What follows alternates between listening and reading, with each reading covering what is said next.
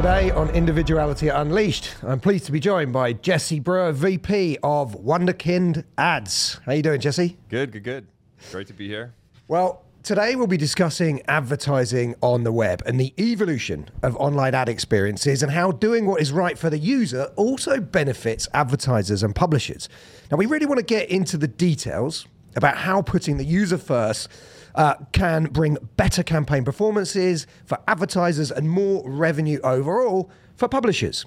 Yep. So let's start at the beginning. So like in any advertising medium, there's a need for standardization, right? So you see it on television with 30-second spots and 15-second spots. And then on the web with banners. So in the mid 90s, like 300 by 250s and 728 by 90 banners, which are still around on publisher pages. Right. What's amazing is that when they first came out, 44% click-through rate. That was the first banner. So like wildly Imagine. Imagine. Right. So, but what happens is that, standardization is important. You need it. Publishers need it. Advertisers need it. There needs to be one currency between them, right? That's what supports advertising, is that standardized currency between them. So you need the standardization. But what happened was it was so wildly effective at first, it grew so fast. And eventually, users just saw so many banners. Advertisers were pumping money into it. Publishers were trying to make that money. Right. Banners, proliferated everywhere. Users saw so many banners online that they started to become ineffective. So by 1998, so soon after the first banner actually was on the web, the term banner blindness was coined, which is essentially like a form of selective attention where web visitors ignore information presented in banners. And I've become extremely effective at doing that now. A lot of practice since 1998. Right. So with that decrease in attention, advertisers obviously are not as interested. If they're not getting their users' attention, they don't want to pay for it anymore. Right. And publishers then are not able to command those high CPMs and command as much budget. So what happens is there's more and more of these banners, they become less and less effective, and there's just this race to the bottom. Let's pump out as many ad placements as possible so we can try and hold on to some of this revenue. And what everyone's forgetting about is the user, right? Yeah, it's extremely annoying to have that many ads fired at you. Disruptive experience, we all know it. We've all been on publisher sites and not had an optimal experience. Not every publisher, but we've experienced it. Right. And, the thing is, too, they have to do it. They need to support themselves. And I think everyone understands that. We want to support quality journalism. We understand the information economy where users want information for free. They're willing to see ads for it, but they're not willing to see this many ads. So what's the solution? I mean, what's that middle ground between the publishers being able to support themselves and a solid user experience? Right. So I think after the initial issue with banner blindness, what a lot of publishers and tech vendors tried to do was move into more high impact experiences, right? Which is that's the next evolution. But there was a little bit of a misstep because a lot of these solutions, like these roadblocks and page grabbers and takeovers that came out, even in their naming, they imply that they block a user from their content, right? So it's it seems obvious, but it really was a bit of a misstep where it's you can't just go from these tons of tiny banners to now huge, massive banners and expect it to be better for the user. So again, there was a misstep where everyone's forgetting about the user. They're not putting the user first. It's just they're just happen to be part of the equation. So yeah, that was a bit of a misstep. And so when ad blocking came out, and so this is 2015, right? Ad blocking, I think it was actually 2009 when it came out, but 2015 was when it really took off. So at that point, the main cause when we started asking users, why are you installing ad blockers? Why don't you want to hear from us anymore? Essentially is what we're saying. And they said, over 60% said it's because these ads are too intrusive and too annoying. Right. Which is, so obviously we didn't get it right with going from those standard banners to these larger format experiences. We're forgetting the user, and it's still kind of biting us in the ass a little bit. The pendulum swung too far, clearly. Yeah. Exactly. And even now there have been efforts in the industry, and we support these efforts, and I do think they're really important. The Coalition for Better Ads, for example, 2017 it came out, and super important. And just that concept, like we stand by it.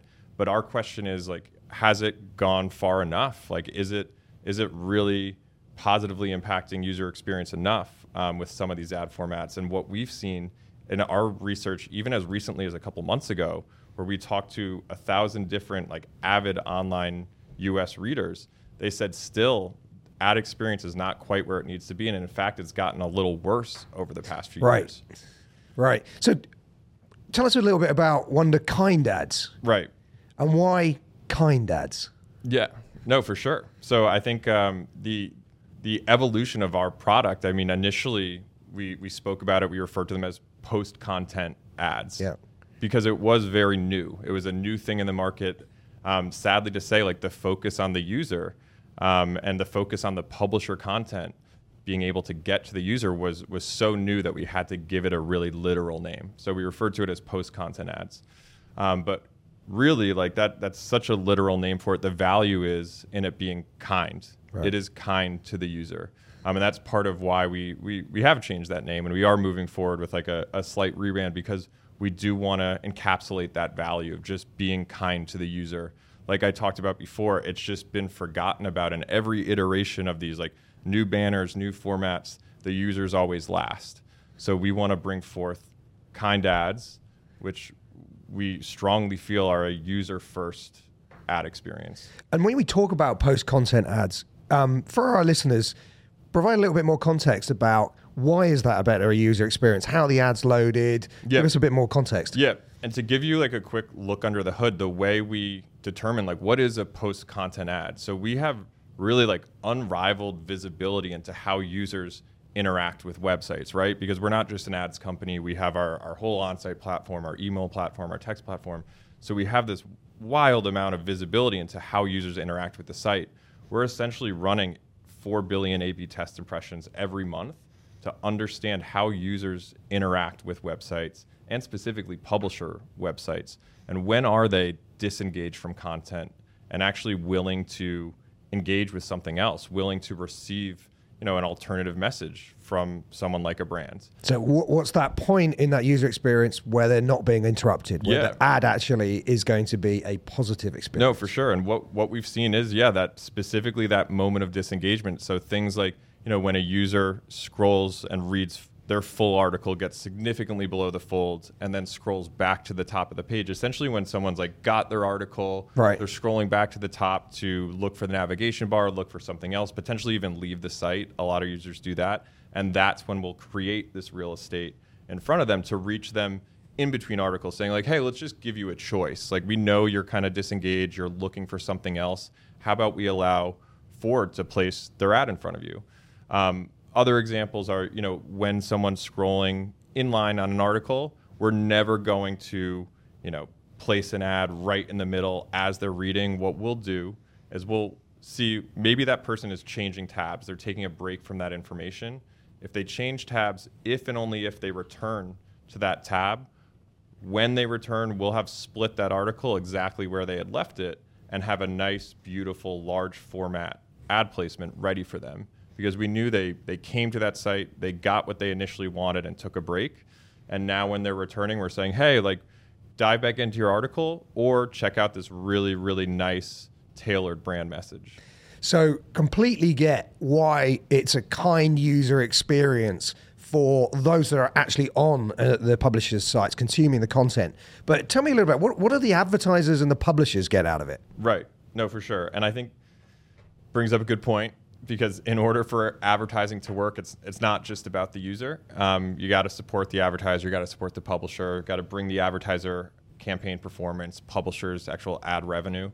But what we've seen and what's really been nice for us, like what takes this from a feel-good story to an actual practical application in the advertising world, is that it does drive better performance for advertisers.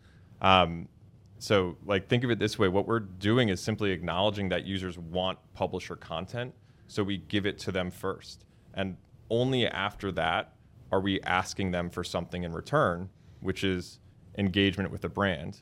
And we're doing that, we are shamelessly like creating large format ad experiences, but only at the inflection point when users are actually done with content and ready to move on to something else. Right. So what that does, like the advertisers get 4x the screen real estate, which is amazing. If you were doing that and not respecting their experience, not good. but if you're doing it with respect for their experience, it's amazing. So 4x the screen real estate, but only at that inflection point where they're thinking about doing something else besides consuming publisher content. And that's where you get not just the really high viewability. It's great, like 80% viewability is great, but honestly, it's easy to do. It's more about the attention you're driving, so a 25% lift in actual attention. That's huge. And then even as you go further down the funnel, 2.5x industry average CTRs, which is amazing. And like CTRs, yes, I will say, and I hope I don't get in trouble with this, like an outdated metric, but still important. It's only important if those clicks are qualified clicks. Right. So that's where we get down, like further down to the funnel, where it's a 30% lift and qualified traffic to the site. So not just accidental clicks because someone's trying to get to their content.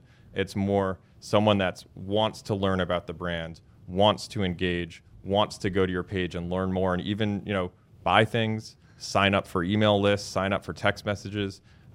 So that's where advertisers win with that positive user experience. They're getting the opportunity to reach people in a way that implies the user is interested, and implies they want to learn more, and implies they want to hear more from that brand. So it's a real great audience development tool that does everything from the upper funnel all the way down to that more like qualified visitation to the site, and like mid and lower funnel metrics. That's amazing. So it seems like the advertisers are essentially getting a full funnel ad solution that can not only get the user's attention, but also drive really meaningful engagement with the brand and large volumes of qualified traffic to their site.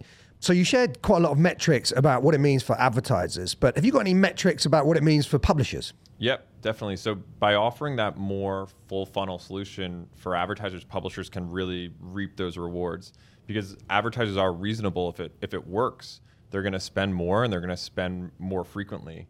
In terms of metrics for publishers, what they typically see, a $10 to $15 CPM, so real like industry leading CPMs that are coming from web banners. Incremental demand, so usually a 5 to 10% lift in revenue.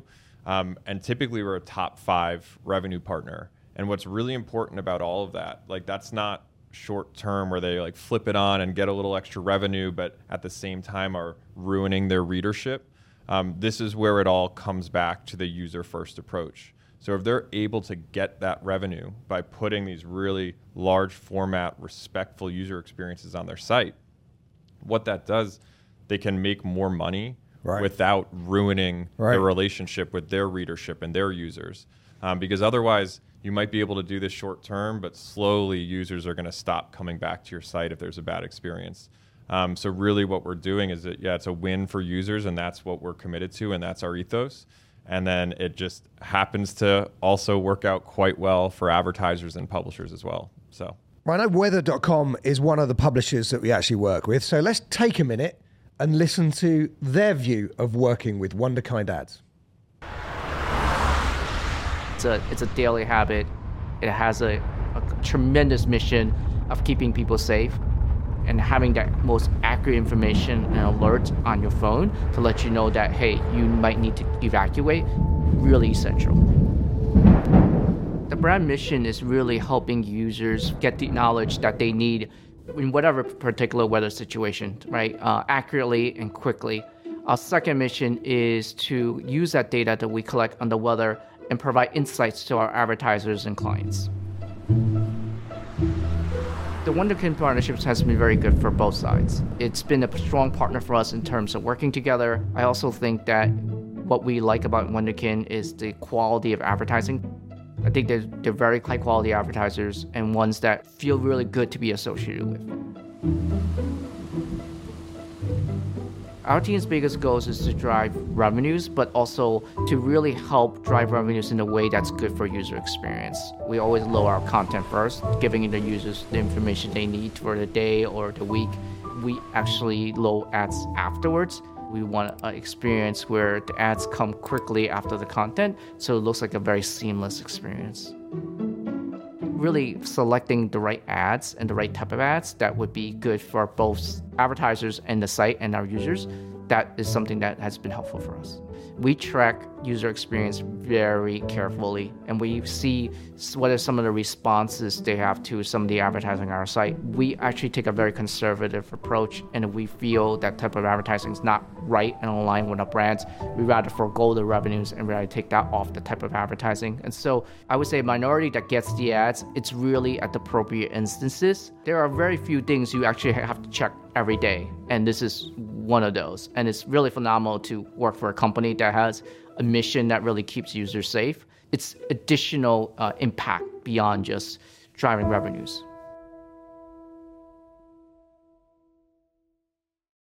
So I think it's probably also interesting for our audience, because many people that will listen to this show will know WunderKInd as a new performance marketing channel that drives revenue for folks. So here we are talking about a new kind user experience for ads, WunderKInd Ads. Why are we doing ads, and why are we doing performance marketing channel? What's the connection here? Right.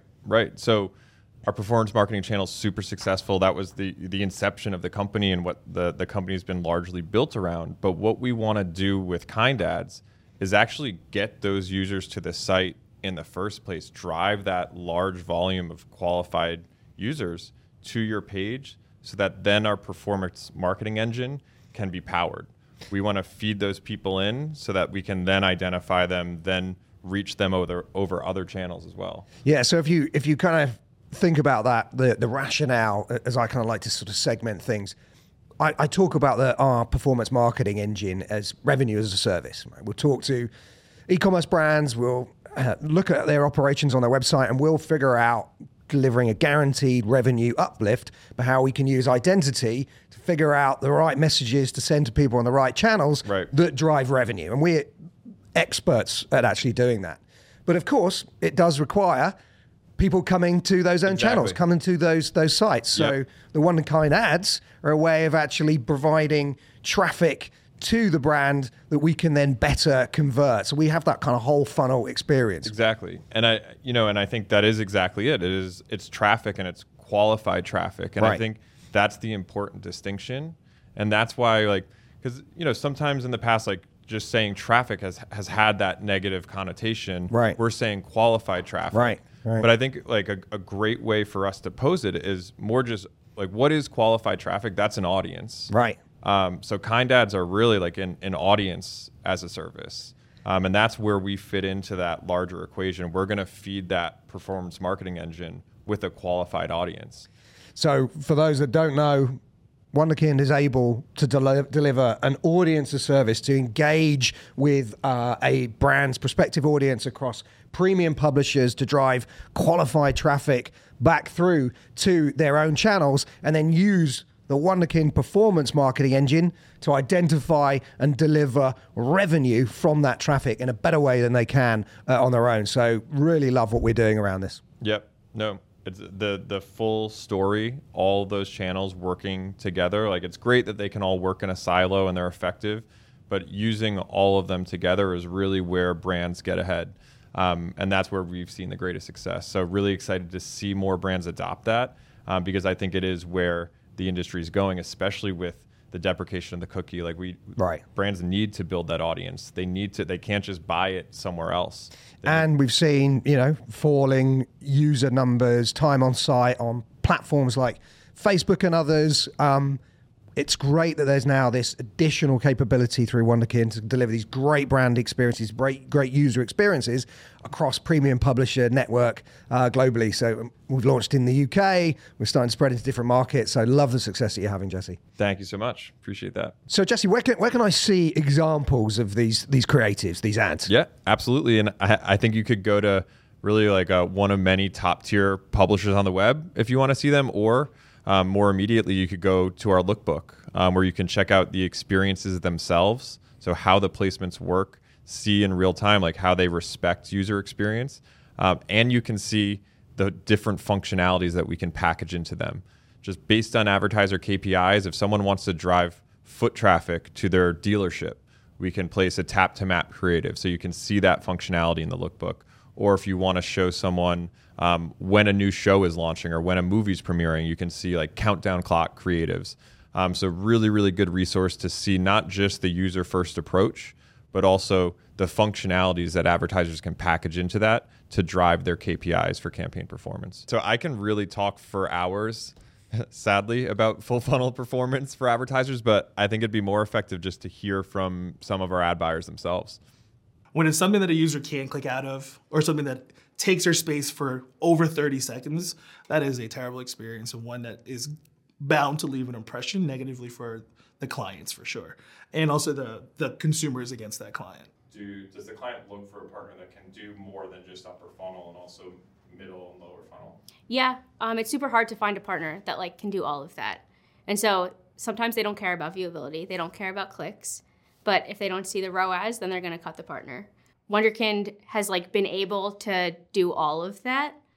And so they're in a mid-funnel campaign, which high impact partners usually aren't in. Definitely, I think the biggest difference that you guys have with your product is the shoppable element with the high impact units that you have. You know, it's highly engaging. It takes up a considerable amount of the screen after the user has engaged with the page sufficiently, but then it also has that shoppable element where it gives the user the ability to expand whatever product they're interested in and get a bit more information about whatever they are looking for before going to site. So, yeah. Right.